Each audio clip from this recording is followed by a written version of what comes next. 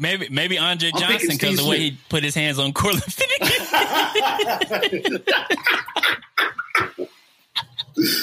Beat the F out of that boy.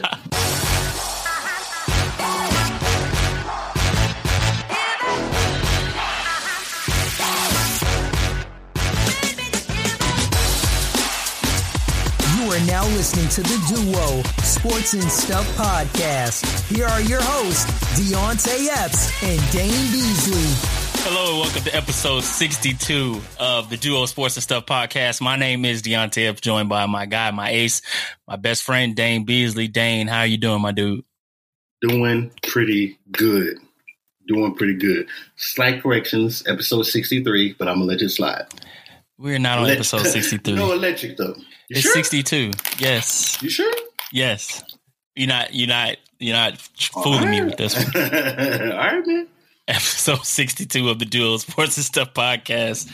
And when this mug gets pulled off of Apple and Spotify because the naming convention is the same as last time. Yeah. It ain't the same. No, you're not tricking me. You're not making me go back on my notes. Episode 62 of the Duo Sports and Stuff podcast. I know we did not have an episode last week, and I kind of want to be transparent for a moment, Dane, because a few episodes, well, not even a few. One of our earlier episodes it was literally titled "Take Care of Your Mental." And we were talking about Dak Prescott and, the different stuff that he was going through at the time with his brother and stuff. And it's very important, and we have said that on that particular episode, for yourself to take care of your mental health, because it's just as important as your physical health. And just wanted to say I really appreciate you, brother, because last week it was a tough one as far as, I'm fine physically and, even mentally now. It's just some tough times at work and stuff. And, last week just wasn't a great week for me to podcast. And I appreciate you, my brother, for understanding that. For the listeners that are listening, just a note to you guys to take care of yourself and reach out to people that, have your best interest that you can lean on for support and advice and guidance and all those great things. And I have that with my brother Dane here. I have that with my wife, Karina, who I love and appreciate so much. And a lot of my other people that they know who they are that I have contacted and, reached out for, just some words of encouragement and advice. And it really, really, really goes a long way. So, yeah, man, just if you're listening and you are in the same predicament, it might not even be about work, could be about anything that's going on in your life. Just take some time for you to get where you need to be in your life, where you're content, where you are happy with the situation you're in. And if you're not, try to figure out steps to get there. And I really appreciate those in my life that have helped me kind of clear the muddiness that's going on right now and, try to help me get to where I need to be. So I appreciate that so much. Appreciate the listeners that continue to rock with us each and every time we drop an episode. And dang, man, yeah, I had to say that off the top, man, because it was on the dome. Hey, man. No. See, that's why this podcast is only presented to you because we are authentic and we keep it real and 100. Sometimes, what? Mr. Finney used to always tell us, sometimes the grass ain't always green on the other side. Mm-hmm. And something to that effect of the water might be off or something like that. But I don't know why I said that. Yeah, I have no idea where that was going. Something was supposed to come to me, but it didn't happen the way it was supposed to. Look, insert inspirational quote here. Yeah. And sometimes you don't watch Survivor, do you? Of course. Oh, okay. We talked about it, remember?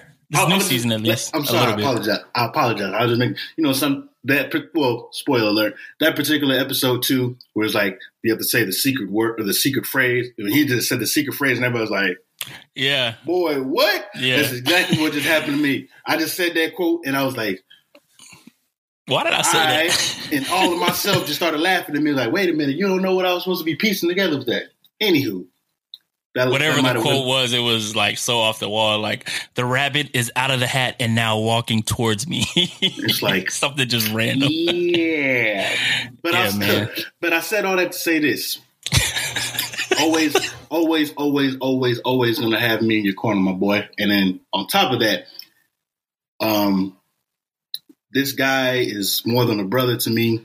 And he's been, he and his family, the entire Epps family has always been there for me, since I was a kid. So they always have a special place in my heart. And it's not even one of them situations where he has to say, thank you, I appreciate it for, cause that's just what you're supposed to do.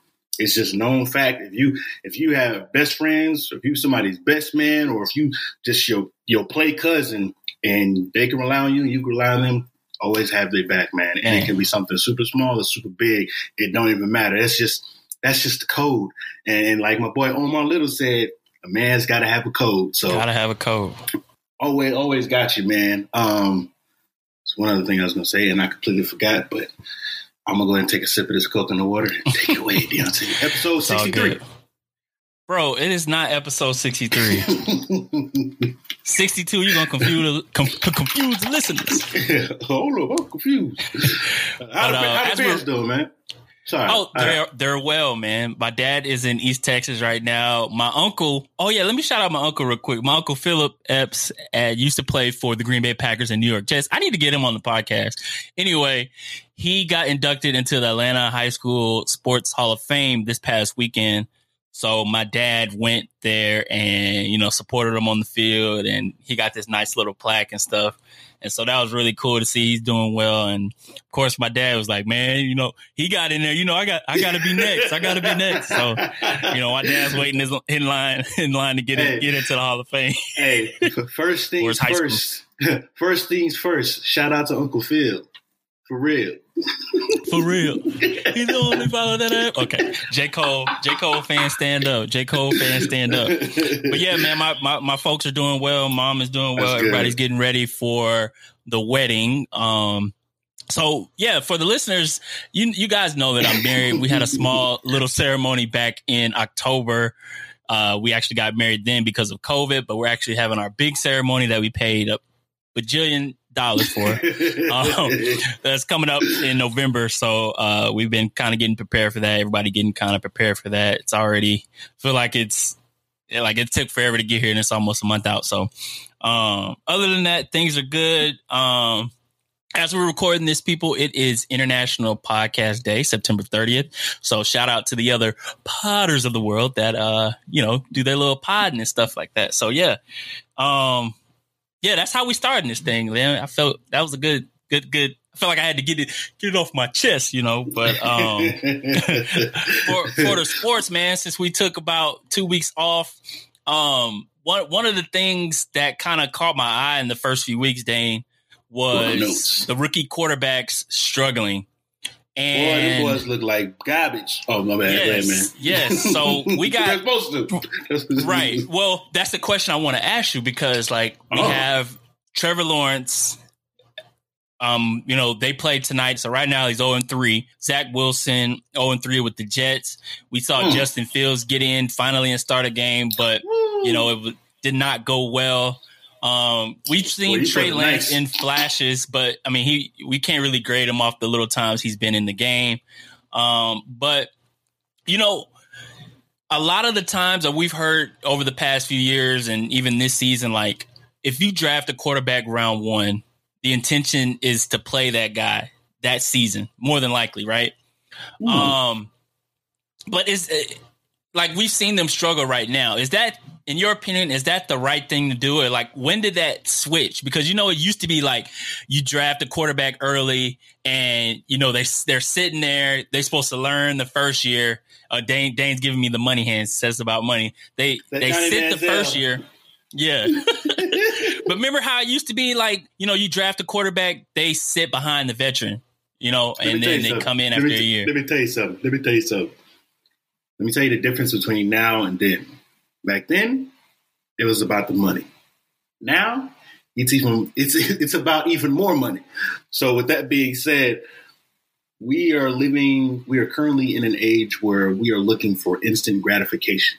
We want the microwave fix versus putting something in the slow cooker or putting something on the grill and let it smoke and, taking hours and hours and hours to get your product in a long time. I don't know if it's a combination of the fact that either desperation or they just want to throw these boys out there and let them get experience. But I think it depends. It depends. It depends on the organization, and it also depends on where they're at in terms of their organization build. Well, I guess you can say organization. Some teams that don't have any other option, they've been at the bottom of the barrel for a very long time. They're going to throw that guy out there. The Jets. Jaguars. Yeah. And the Jaguars, they had a brief stint where they were on top of the game. They had the number one defense. Like, that defense was amazing. But got them to the AFC Championship game, yeah. But here we are. Some situations you get to watch. You draft the quarterback in the first round. He gets to sit behind a veteran for a number of games and learn, and then he gets put in the spotlight because he's beat out the veteran quarterback, in a few years. Sometimes that gets to happen. When it happens, it's beautiful because the storylines that come from him are amazing. But then most of the time you have a situation where you get the first round guy or a later round guy and he gets in only because of an injury. My personal experience, I've been through a few of these myself as a Cowboys fan. We had Drew Bledsoe come through.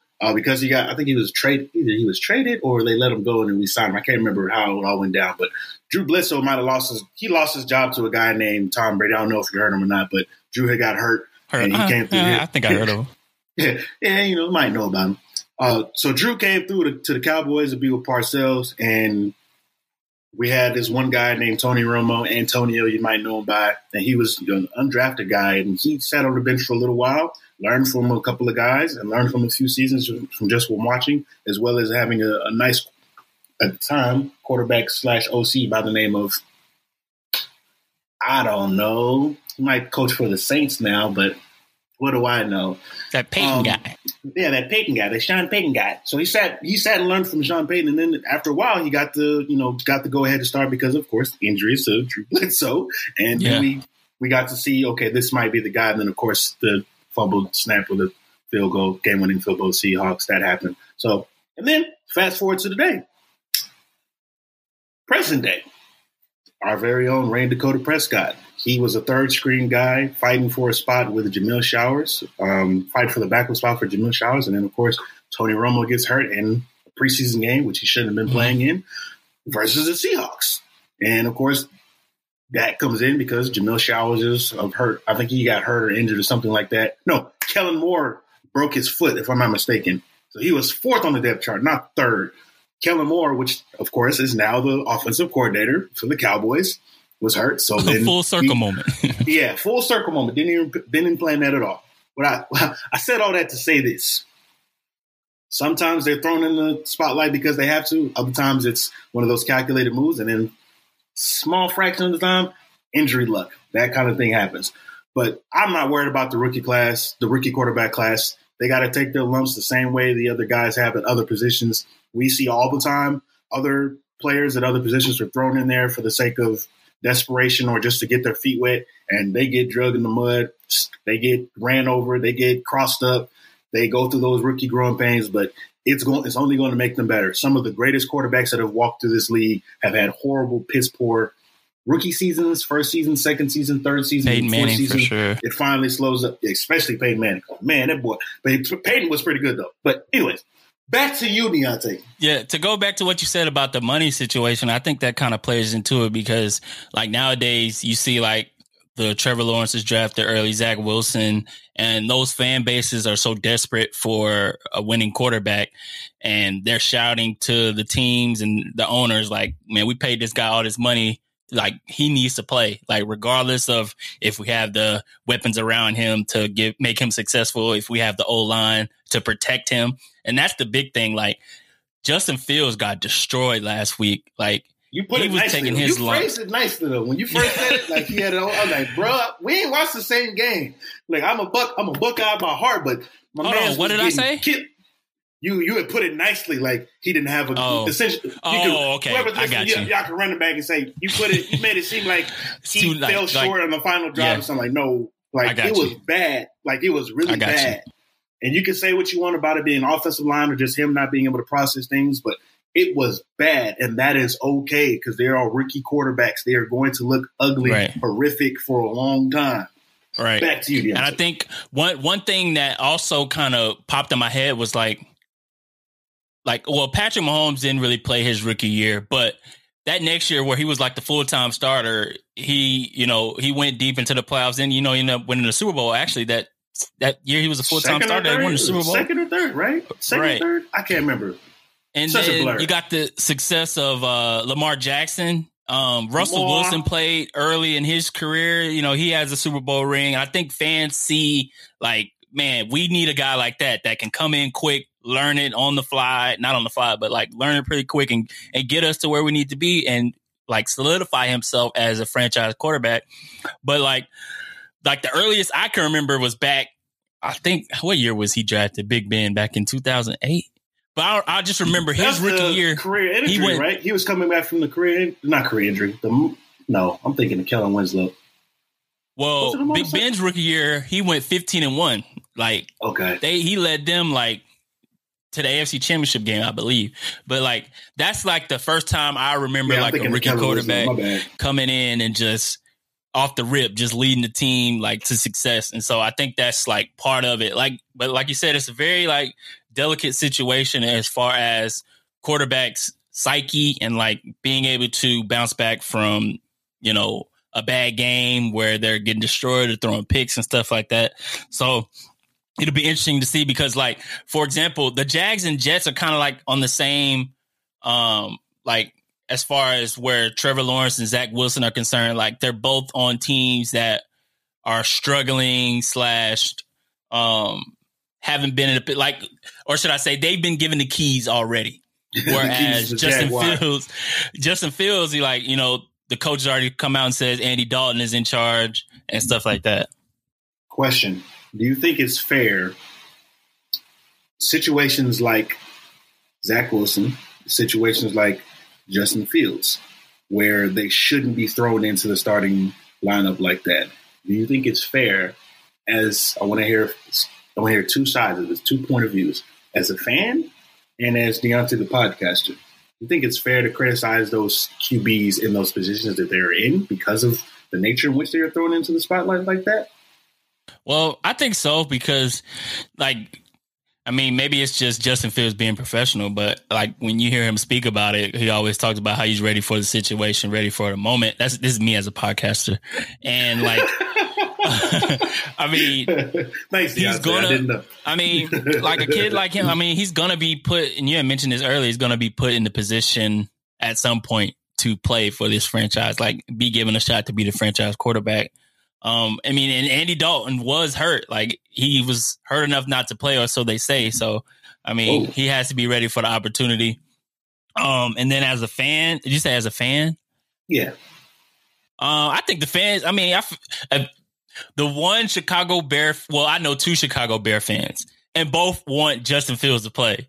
And I think they're in that same predicament that we talked about earlier, where like, hey, we got a first round quarterback. Let's play him now. Like, Andy Dalton's a waste of time. Let's just get through what we need to get through. I mean, give the guy some experience. We may not make it to the playoffs. We may take our lumps and bruises, but the guy's playing. This is what we invested in. So let's just start this now. Do you think this is coming from those fans in particular? And I know a few myself, a few family members that are Bears fans too. But you think that this is because the fans are kind of accepting about the coaching that he is receiving from a questionable head coach? Or is it just like, I'm ready to see the shiny new toy type of deal? I think it's a little of both. Because they're already questioning Andy Dalton playing over Justin Fields and the predicament and how the offense is being run at this point. And it's clear. Well, I think it's clear that Matt Nagy is on the hot seat. Like, I don't see him making it out. This is probably his 4th year, I think. And I think they'll try to get. He's been there too long. Yeah, I think they'll try to get somebody in there that fits Justin Fields, that a quarterback whisperer, so to speak, that they can kind of unlock Justin Fields and get some weapons around him. That can, I mean, because that. Who'd you say? Oh, sorry.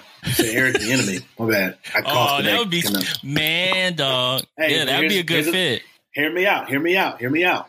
There's also another good offensive coordinator in the NFL that has success with a young quarterback and has a lot of continuity. I think he's the longest running QB coach / OC with their current quarterback right now.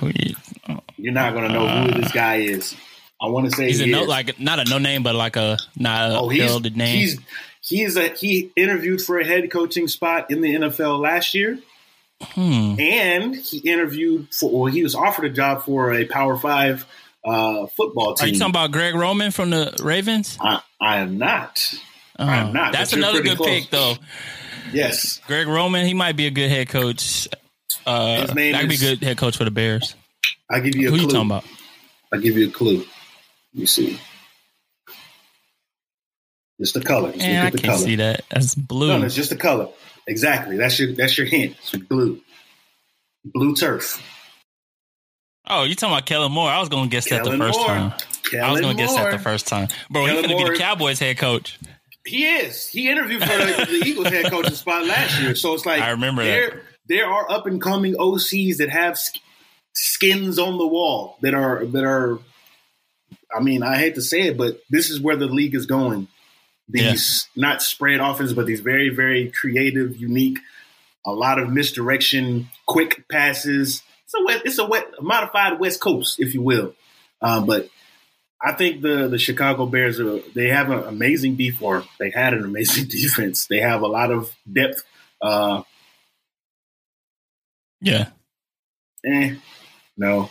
They have a lot of young guys that I think would have a lot of upside given a new coach, possibly. I know a thing or two about bad coaches. Trust me. Yeah, we mentioned the Cowboys, man. How impressed are you with the last victory, man? Is it? I'll give it to you like this. They destroyed a Philadelphia Eagles team that we can kind of see is not one of the better teams in the league. And the Cowboys are not really known for causing turnovers, but I think they lead the league now, Dane, in creating turnovers. Am I right? How impressed are you with you guys? Yeah, you're absolutely right. So let me tell you something. The Cowboys they're very consistent at letting you down. Okay. They win games that they're not supposed to, and they lose games that they lose games that they shouldn't, but they are overdoing themselves this year. Let me tell you why. One, the turnovers. We didn't get this amount of turnovers that we have. We're currently leading the league right now with turnovers. If you didn't know, big deal, whatever. Is it sustainable? Is my concern. The second part to that is we didn't get to where we were in terms of the amount of turnovers we had until November last season. That's how bad it was. It was like the final week of November. It was just that bad. Like the defense was just not turning over. Like they were not pushing the ball. Pushing the ball. They were not getting the ball at all. It wasn't happening. We're doing it this year, but I don't know if that's sustainable over time. I'm impressed for the standpoint of I expected far less from the defense, so it's not like I'm gonna be honest. Your bar was low. My bar was very low. I was like, look, man, if we win by a field goal, I'm cool. If we lose by a field goal, I'm also cool. If we lose by 2 touchdowns, I wouldn't be surprised, but it's like, okay, that could happen. But overall, we have a bunch of young guys on the defense. This was last year. We spent, I think, the first 6 picks on defense, which we haven't done in a long time. But the thing about spending those picks on defense is picking the right guys, not just picking guys for the sake of filling up those roster holes and things like that, but picking the right guys is what matters. And it is well documented. I was not a Micah Parsons fan.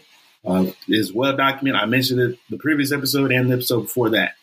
The off the field character stuff was very alarming to me, and I wasn't comfortable with cheering for a guy that was accused of the things that he and a few other teammates were accused of doing. With that being said, if he turns out to be what he's supposed to be, what his potential says this year alone, then a number of teams passed up on a really good guy for the sake of we shouldn't draft an on-ball linebacker or off-ball linebacker in the top 10 off-ball linebacker because he's so versatile. He has a lot he can clean up. He's still very raw as a pass rusher, but I think that's something that he can work with. And once he gets in that offseason program, the NFL's offseason program, yeah, you think they should keep him at the DN spot? Nah. It needs to be a case-by-case situation in terms of keeping it fresh. Don't put him at the end just for the sake of putting him at the end. If the game plan dictates him going and playing a few snaps at defensive end, by all means do it. But you play to the strengths of that particular matchup for that week. You don't do it just for the sake of, he has leading the division in pressures and he has 1.5 sacks and he's getting off the ball very quick. That's fine and all, but there are holes that need to be plugged on that in that linebacker position as well, Paul. So yeah, that's just my take. That's just me though. But that's not even the one I'm most surprised and impressed about on our defense. Trevon Diggs. Diggs. I already knew you was gonna say Diggs. Definitely makes up for you being upset about y'all not getting Patrick Surtain. Yeah. Unless you wanted Patrick Surtain on both sides or on the other side, that would have been kind of dope. Here's the thing about that, bro. We have a need. We still have a need at cornerback. Just because Jalen Hurts crapped the bed versus the Cowboys doesn't mean our secondary even got your boy fixed. Anthony Brown up here. Yeah, like that's how I know. We need this. I will take the dub because it's a division rival, but I am going to be one of those type of people who's like, okay, I'll take the dub, but it's not like it's just not the same as beating other playoff contending teams. It's supposed to beat up on little brother Philly, right. But we still have holes at the quarterback spot. So Patrick Surtain would have been perfect here. Not to say that I don't appreciate what Micah Parsons brought to the table, but I'm being real. My overall pick for that draft would have been J.C. Horn or Patrick Surtain because of the need that we had. But he's balling out elsewhere. Well, at least one of them is. J.C. Horn's out for the year, essentially. Speaking of balling out, I think my Broncos are 3-0. One of the 5 remaining undefeated teams, along with the Raiders, Panthers, Cardinals, and Rams. But I will say this. I said all that to say this. It's been against not so good teams. The Jets, and that's okay. Giants, and the Jaguars. They're still professional football teams. They're professional players, and I am excited because we have the Ravens coming up, and Lamar Jackson is going to be a very, very tough game. I'm definitely excited to see how we'll play against them. I think playing against somebody like Lamar Jackson, who, speaking of Lamar Jackson, a lot of their players have gone impressive.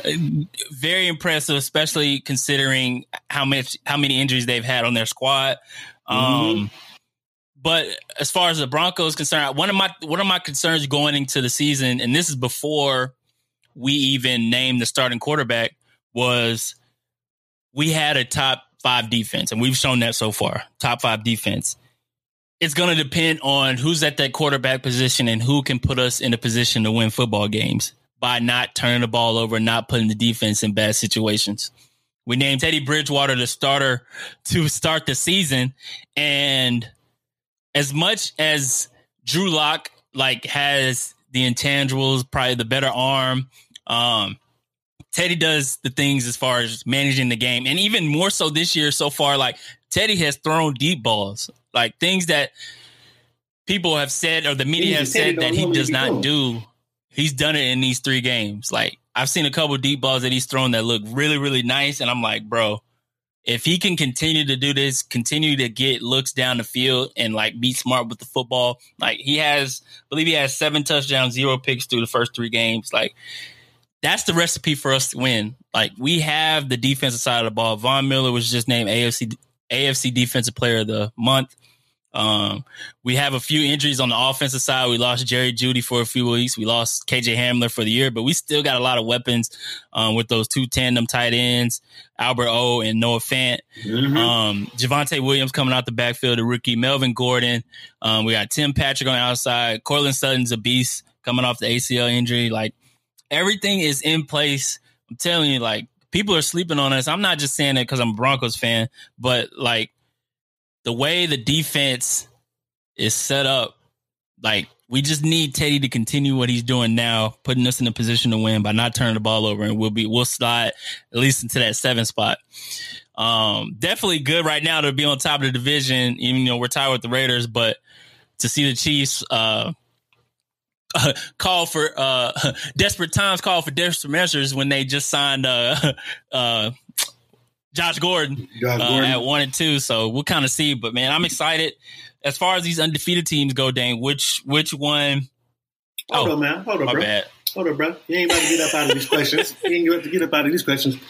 Yeah, we gotta hold your front office accountable real quick with these questions. You feel me? Let me clear my throat real quick. All right, Deontay. First question. Hi, Dave Beasley from the Dual Sports Stuff Podcast. Question for you, Deontay. Must be the coffee guy. Okay, so what are the expectations or the long-term expectations that you have or plans that you have for Teddy Bridgewater? We have some very important or very coincidental quarterback controversies that could be on the horizon after the season. What do you I'm wondering if you're talking about a certain unnamed Packers quarterback. I like Teddy. I like Teddy Bridgewater. So I'm guessing your question is, or if Teddy continues to ball out and say he leads us to the playoffs or a divisional champ or even a conference championship, you're saying, should he still continue to be our quarterback and we should not try to trade for an unnamed Packers quarterback? And my answer to that question is yes, we should continue to keep Teddy Bridgewater as long as he's successful with the organization. Even if he takes us to the playoffs and beyond, I think we'd still rock with Teddy. I think why rock the boat if the boat is sailing through the ocean? You know what I'm saying? I think Teddy has shown so far. Let me say this. So far, he has shown what it takes to succeed in the offense that Pat Schumer is running, succeed as a Broncos quarterback, as far as what I mentioned, as far as not turning the ball over. And so, yeah, I think we should keep Teddy. Teddy is what, 30, about 32? I think he's 32 or 33. At least he ain't no 40. Let me see. I was just joking. I guess that leads me to my next question. Oh, he's 28. He's 28 years old. I'm horrible. So he's young still, guy. We get a lot of years out of Teddy. Okay. Thank you for answering my question. Another question, follow up from the guy in the back with the green hat on. It appears that this division, at least within the first few weeks of the NFL, is pretty competitive. When you say things like if we make to the playoffs or we're rolling right now or we are the best team in this division, possibly the conference, you think that puts a target on your back with the other three division rivals, seeing as they are also pretty competent and successful? Most definitely. Well? I think that, we're 3-0. The Raiders are 3-0. Chargers are 2-1. Chiefs are 1 and 2, but they've been running this division for years. They a year removed from being the Super Bowl champs and AFC champions. I said a year removed. The AFC champions. Anyway, it's not going to be easy in this division. So every week is going to be tough. That's why it's very important. These next few weeks, we got the Ravens, Steelers, Raiders. I'm like, this is the toughest part of our schedule coming up. So it's going to be important to continue to get wins and to continue to play like we've been playing, play great defense, control the ball, don't turn the ball over on offense. And that's the recipe for success for the Broncos, man. Interesting. Okay. No further questions. I got a question for you. That's all. Out of these last 5 undefeated teams, who's the last one that's going to be standing as far as staying undefeated? Not necessarily going 17-0, but who will be the last undefeated team? Out of the Rams, Cardinals, Broncos, Panthers, and Raiders. Based on the schedules, possibly the Rams or the Cards. I think the Rams. My guess. The Panthers, they got to play the Cowboys. So, that's going to be a good game, too. That's going to go. The Broncos, they also have to play the Cowboys. So, that's going to go. No further guesstimations on my part. Just know I have a lot of collateral on the line for that Broncos game. So, oh yeah, we're going to that game again. You mentioned the Rams, of course. I'm sure it's because of Matthew Stafford. Yeah. I told you about Stafford. Putting him in the right situation where he's not on the Lions, man. I'm telling you. Just wait till he gets to that is my Super Bowl pick, by the way. Happen. I did say the Rams over the Chiefs. Sure is. So I got the Rams staying undefeated, man. They're like a train rolling right now. They handled the Bucs pretty well this past Sunday. The defending Super Bowl champs put Tom Brady in some bad situations. On offense, they looked unstoppable. Deshaun Jackson looks like he's 25, still running past defenders. Got Cooper Kupp balling out. Hey, you seen it? You seen the tape? You seen the tape? Anyway, I think the Rams, man. I think the Rams. Okay. I ain't gonna ask you any more questions about that. Speaking of the Buccaneers, Dane, in my notes right here, I put athletes becoming the media, and I said I'll explain. The Bucs just signed Richard Sherman at corner, and we only found out. Man, we only found that out through his podcast. You know, Richard Sherman has went through a whole situation in his life, and he's coming back to the league. And one thing I wanted to mention right here that I think is pretty cool that a lot of these athletes, or this is the one that came to mind, Richard Sherman, like taking into account their own narrative as far as being able to break their own news. So Richard Sherman broke this news through his own podcast. And I think that's very important. A lot of people aren't talking about it. Like, a lot of the times we hear how the media is twisting, players' words, like in articles, through media sessions. And I think it's pretty cool that he has his own platform. And a lot of players have their own platform to where they can talk about what they want to talk about and shape it their own way. It's because it's about them. You know what I'm saying? Like a lot of the times it's not that way, or somebody can read a word in an article and words could get twisted up. And so I thought it was pretty decent, pretty cool how, in a sense, a lot of these athletes are literally putting their own voice out to their own news. And I kind of wanted to hear your thoughts about that. Athletes. Well, mixed feelings about that, Deontay. Mixed feelings about it. So, one, my guy loses one game and decides to throw in the Hail Mary and call up his homies like, hey, man, what you doing this weekend or the next few weekends? Oh, you was chilling on the couch. You want to play some football, bro? Oh, we talking about Tom Brady? Yeah, we talking about Tom Brady. Charity event next week. So, yeah, sure. Well, I'd love to stop by. No. I'm talking about actually throwing back on the pads and, playing some football here in Tampa. It's like, say less. I've always wanted to play with Tom Brady type of deal. Man loses one game and goes crying to the Hall of Fame quarterback sitting on the couch. So I ain't hating. I'm just saying, like, with the kind of pull that he has in a situation like that, to be like, hey, you suck on defense.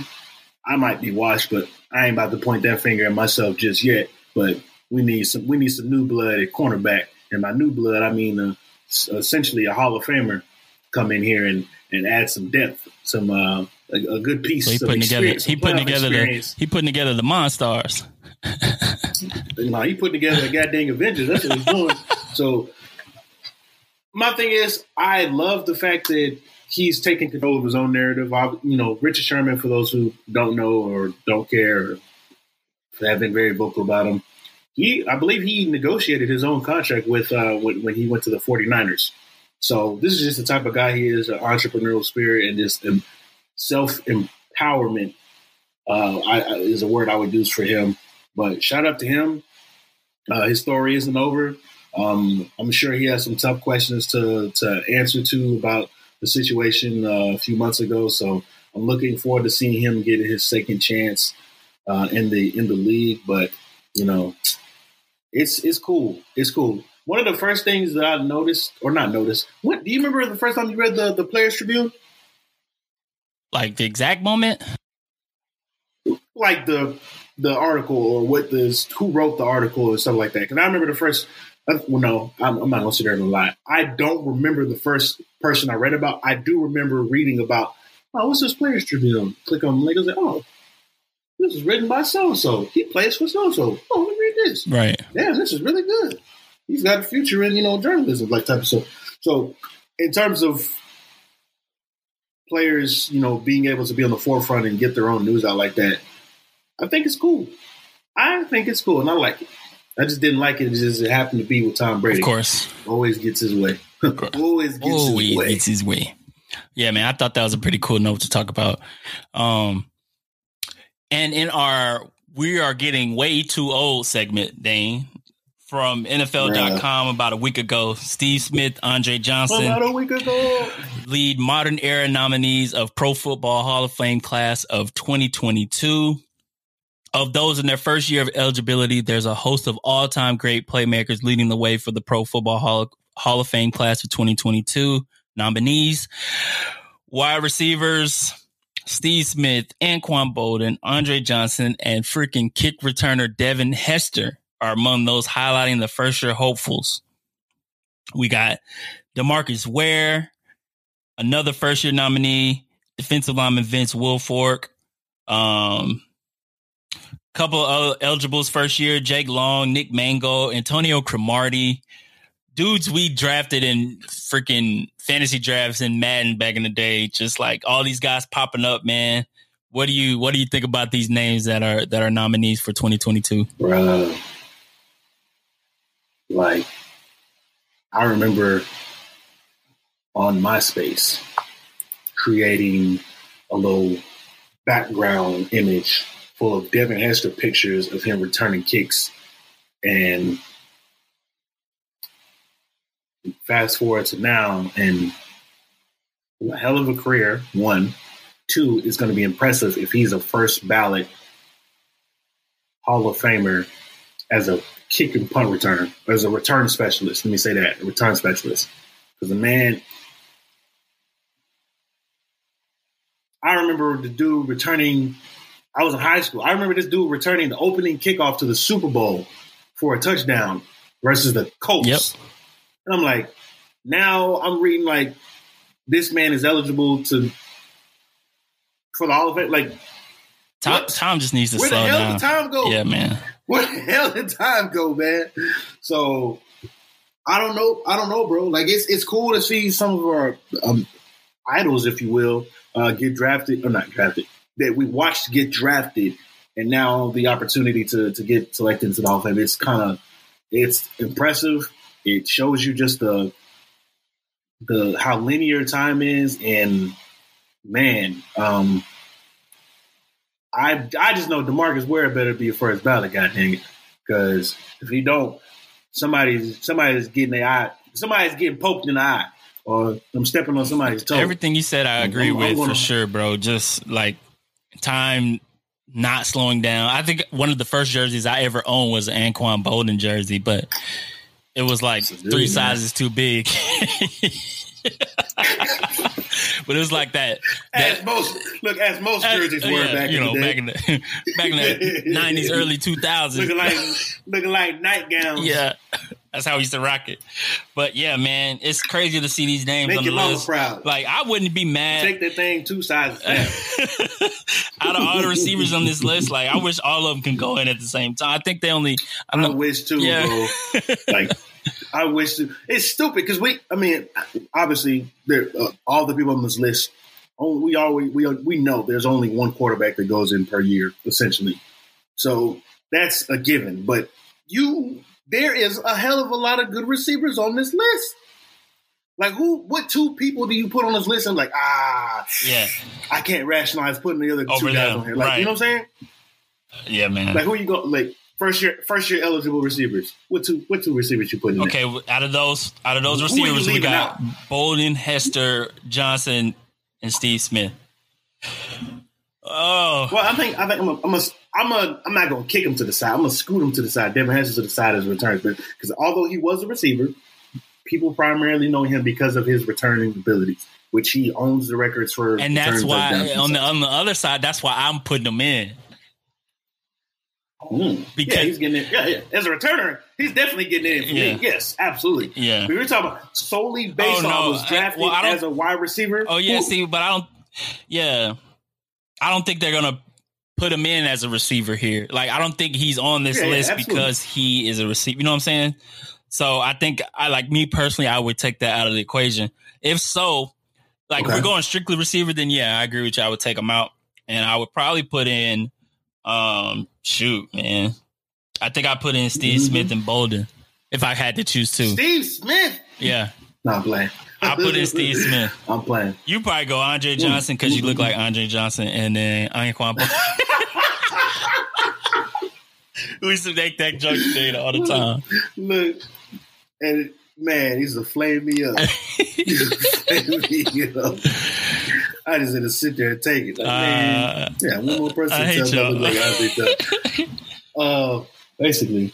Yeah, man. But yeah, I don't know. It's conflicting because Anquan Bolden, who I liken so much that a slow receiver in high school that could block and have hands. Wait, they could block and hands. I was like, that's me. I mean, he's not slow by NFL standards. He's fast as hell. But in terms of what I see, he's way bigger than me, way stronger than me, way faster than me. But I think I could do the same thing. Receiver, does, yeah, most definitely. I agree with that. But then Steve Smith, it's like you want to go into a bar fight with 10 DBs, I'm picking Steve Smith to come with. Maybe Andre Johnson because the way he put his hands on Cortland Finnegan.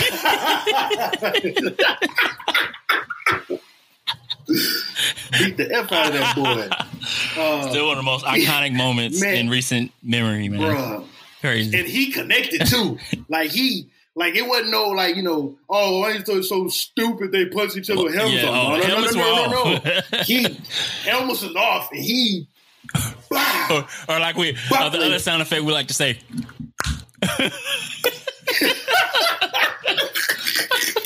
Clock that boy in his eye.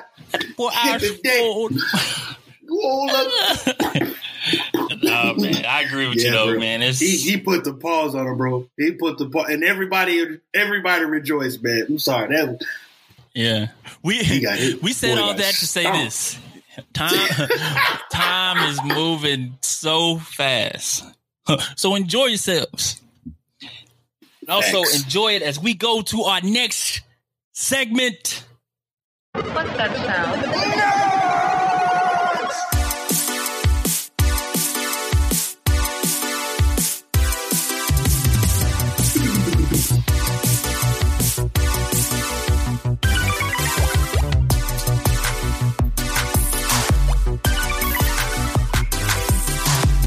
Nerdy News segment brought to you by Keith. Go ahead, Dane.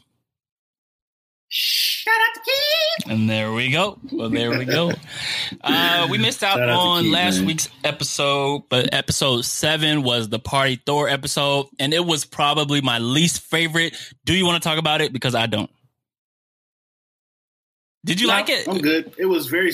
I didn't like it. In terms of, it was a filler episode. That was the filler episode. The only reputable part of that episode is probably the end, the very end. And of which course, leads us to you already said it, right? You already said spoiler alert. Yeah. Oh no, say it. Spoiler alert. When Ultron came through, correction. When what do we call? I guess it would be Vision. Oh, he's Ultron. He's Ultron. When Ultron came through the portal, dog. Yeah. And then when I seen the boy had the fruity pebbles on his chest. I'm like, bro, what the hell did they get into? Oh man. So yeah, man. That leads us into episode 8, which dropped this week. It's called "What If Ultron Won," and it goes back to Avengers 2. Where Tony, and speaking of Tony, bro, we laughed at it in the group chat. They've killed Tony in this show 5 times, 11 times, 5 or 6 times. Like they don't care about Tony Stark in this series at all. But it goes back to Avengers 2, where Tony says, "I want to make a suit around the world." He creates Vision's body, but this time Ultron succeeds in uploading himself to Vision's body. And he basically becomes the freaking Golden State Warriors, 73-9, bro. Like nobody could stop him, bro. He split Thanos in half while Thanos had the gauntlet with stones in it. Wait a minute. Marvel got an answer to that. Because I agree with you. Go ahead with you. Yeah. We know that Vision was hurt. His phasing was hurt because he got stabbed by the blade of not Ebony Maw, but what's his name? The Black Order, one of the Black Order members. Yeah, the married couple. He got stabbed by one of their blades in some sort of magic or whatever, and it prevented him from phasing or whatever. So it's like he was nerfed. He basically the first 5 seconds of that scene when Thanos stepped out of that portal in his galactic tall tee and got split in half.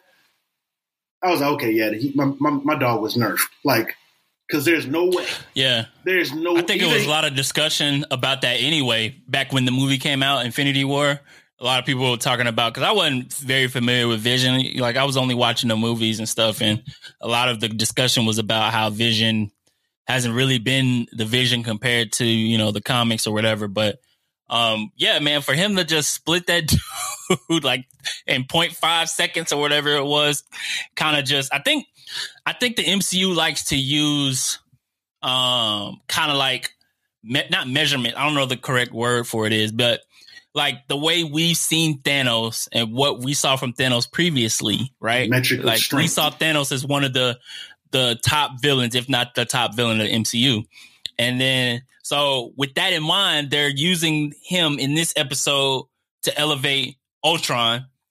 As far as Ultron splitting him in 0.5 seconds, I think that's their way of saying, hey, this is a more crazy threat. Yeah, and it also highlights another thing, how when we talk in terms of people being nerfed, a lot of people were pissed off about Ultron and how nerfed he was when Ultron he arrived in the second Avengers. People were pissed off about that. So again, it highlights not only the level, I guess power level. We really shouldn't talk about power levels because there's so many things you have to take in consideration when you talk about that. But he finally gets his justice because there is an Ultron hive. I think he finally got his due. And all them fools came out the woodwork online in the comment sections of your favorite website. Like, all of them dudes came out. So shout out to, the MCU finally put some respect on Ultron's name, but it's just a shame we had to wait this long. But, it was cool. It was cool the way it happened. It's like, you didn't know who to root for in that moment, but I guess a little bit of me just knew that the fight was going to be like, all right, we didn't get Hulk and Thanos, but maybe we can see something with this Ultron and Thanos, and that didn't last at all. Nope. Like, so, yeah. I was going to say, we talked about it before we started recording, but we didn't know Ultron. We didn't know the Watcher had hands. And so what's crazy and what I've noticed in these episodes, I think the first time we saw the Watcher kind of interact with, like, because, the first couple episodes, he's like, I cannot intervene. I'm like literally watching. I'm telling you the story about what's going on. And then that Doctor Strange episode, which deals with the multiverse. I think that was the first episode where we saw him interact with the characters in there. And then this one is full blown dealing with the multiverse. And he is actually like full blown interacting with the characters. Ultron hears him, and that scene with them fighting, like he was punching them different dimensions. That part was so lit. Like I can only imagine how live that would be in a live action version. Oh, speaking of that, so this is what I picked up on. So Watu, who was just the Watcher's name, the entire episodes, all the episodes, we could see him literally standing in a place that only he can see and he's aware of. Like a silhouette. Yeah, he's basically peeking through a window.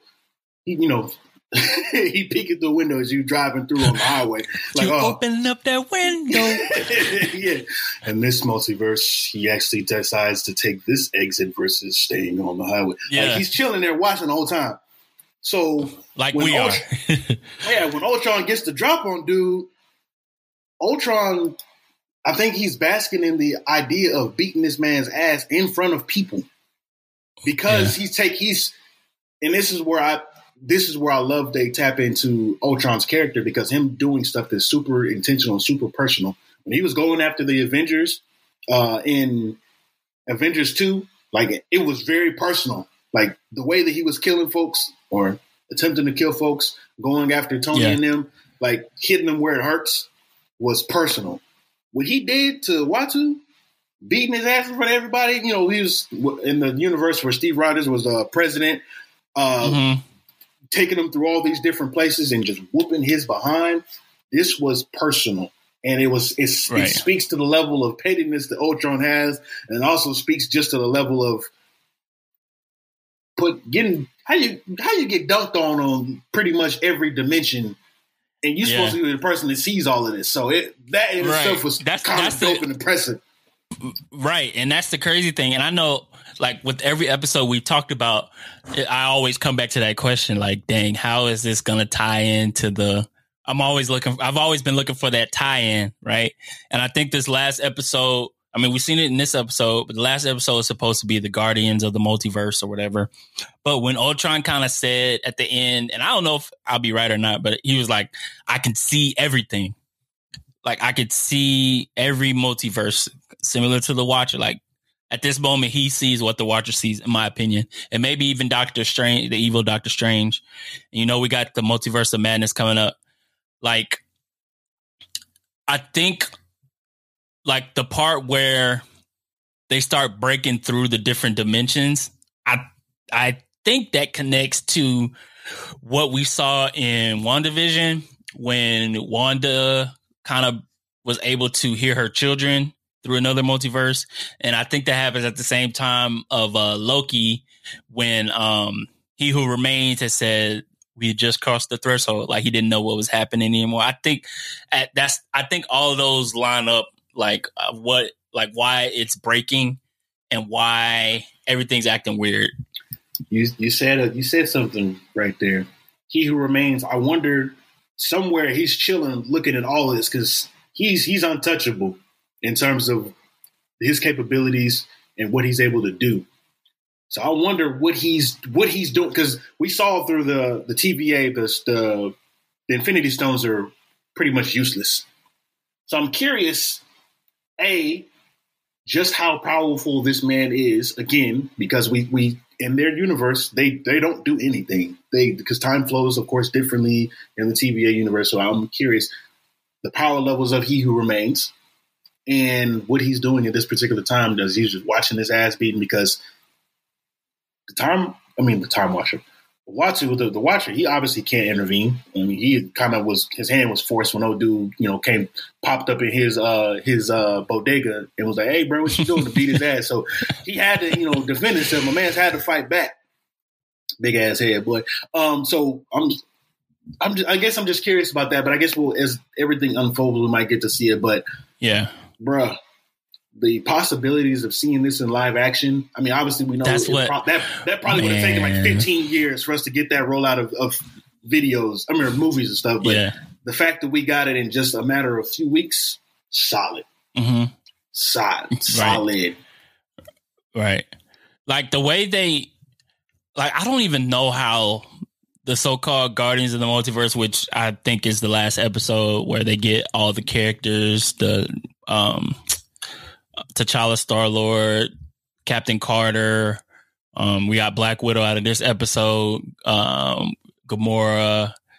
I'm not sure how they'll be able to defeat this Ultron. He looks literally unstoppable, bro. Like, I'm the only theory I'm interested to see. Take his ass to the TVA where his power is useless and beat his ass there. Outside of that, I don't know how. Well, I know how they do it together. Interesting to see after the last episode.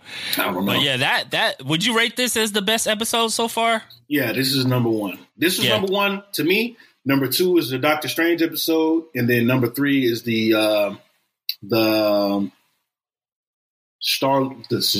Star-Lord episode. Those are my three. Those are my top I think three. I would go with those same three. Maybe even add the zombie episode just because zombies are always cool to see. And it's one of the most talked about what if scenarios. But overall, man, I enjoyed this series. Definitely didn't know what to expect going in to it and how I would feel about animated show that's in the MCU. But I'm definitely satisfied, and I feel like this next finale is going to really, really kick things off. There's going to be a season 2 for sure, but definitely waiting for that that last little tie-in to what we got going down in the MCU, man. But yeah, so and here's the thing. One last thing. People, y'all better not sleep on Ultron. Because another spoiler alert, comic book spoiler alert. During the Secret Wars, Doom had to recruit Galactus to take out Ultron. So, and he looked, bro. That part was. Did you see that part where he was eating? It looked like he was eating the worlds. Yeah, that was without an Infinity Stone. That was without an Infinity. Yeah. I mean, that was without the Mind Stone, if I'm not mistaken. But Secret Wars, Doom had to recruit a Celestial to take this dude out. Excuse me. So, Ultron ain't no punk now. Like, yeah. You know what they say about when you have to kill crazy people in movies? Like, you got to either blow them fools up or shoot them in the head. You can't just punch them and throw them off a cliff. Like, that's not going to work. Right. Like, and that fool was crazy. Like, crazy. So, yeah. Take with that information you will. Yep. And next week, of course, we will talk about the finale of What If, episode 9. And as we get out of here, Dane, Venom, Let There Be Carnage is dropping this weekend. And the reviews are kind of coming out about it. People are like iffy about it. But one thing that was said is there is a potential tie-in to the MCU in this movie. Finally. So I'm definitely excited to see what that is about. Are you going to try to see it this weekend? I'm definitely, I'll have to try to find time, but same here. I definitely want to. I mean, I like Venom. I think Tom Hardy played the character Eddie Brock pretty well, but long rumored was how he was going to connect to Spider-Man, how and if they were going to meet. I don't even know Spider-Man in this movie, but there are rumors that there is a connection to the MCU Spider-Man, so I'm excited to check it out and kind of see how that is going to happen. Multiverse. There you go. Multiverse. Like the same thing that we just mentioned, how all those scenarios happen at the same time. This could be shown in the movie. They probably just had to wait, which is why we couldn't get a trailer for so long and all this stuff. But multiverse, this is possible. Multiverse, yes. Yeah. Gosh. Yeah, brother. I'm so tired. Look, so dominant. That clip of old buddy from was it UNC? He was like, "Let's go." Yeah. Let's go. For real, man. Definitely excited to check that out. But episode 62, Dane, not 63, of the Duo Sports and Stuff podcast. Appreciate you guys for listening or watching on YouTube. Be sure to give us 5 stars and a great review on Apple. Check us out on Spotify as well, YouTube, all those great things. You can check us out on our website, www.theduosportsandstuffpodcast.com. We out.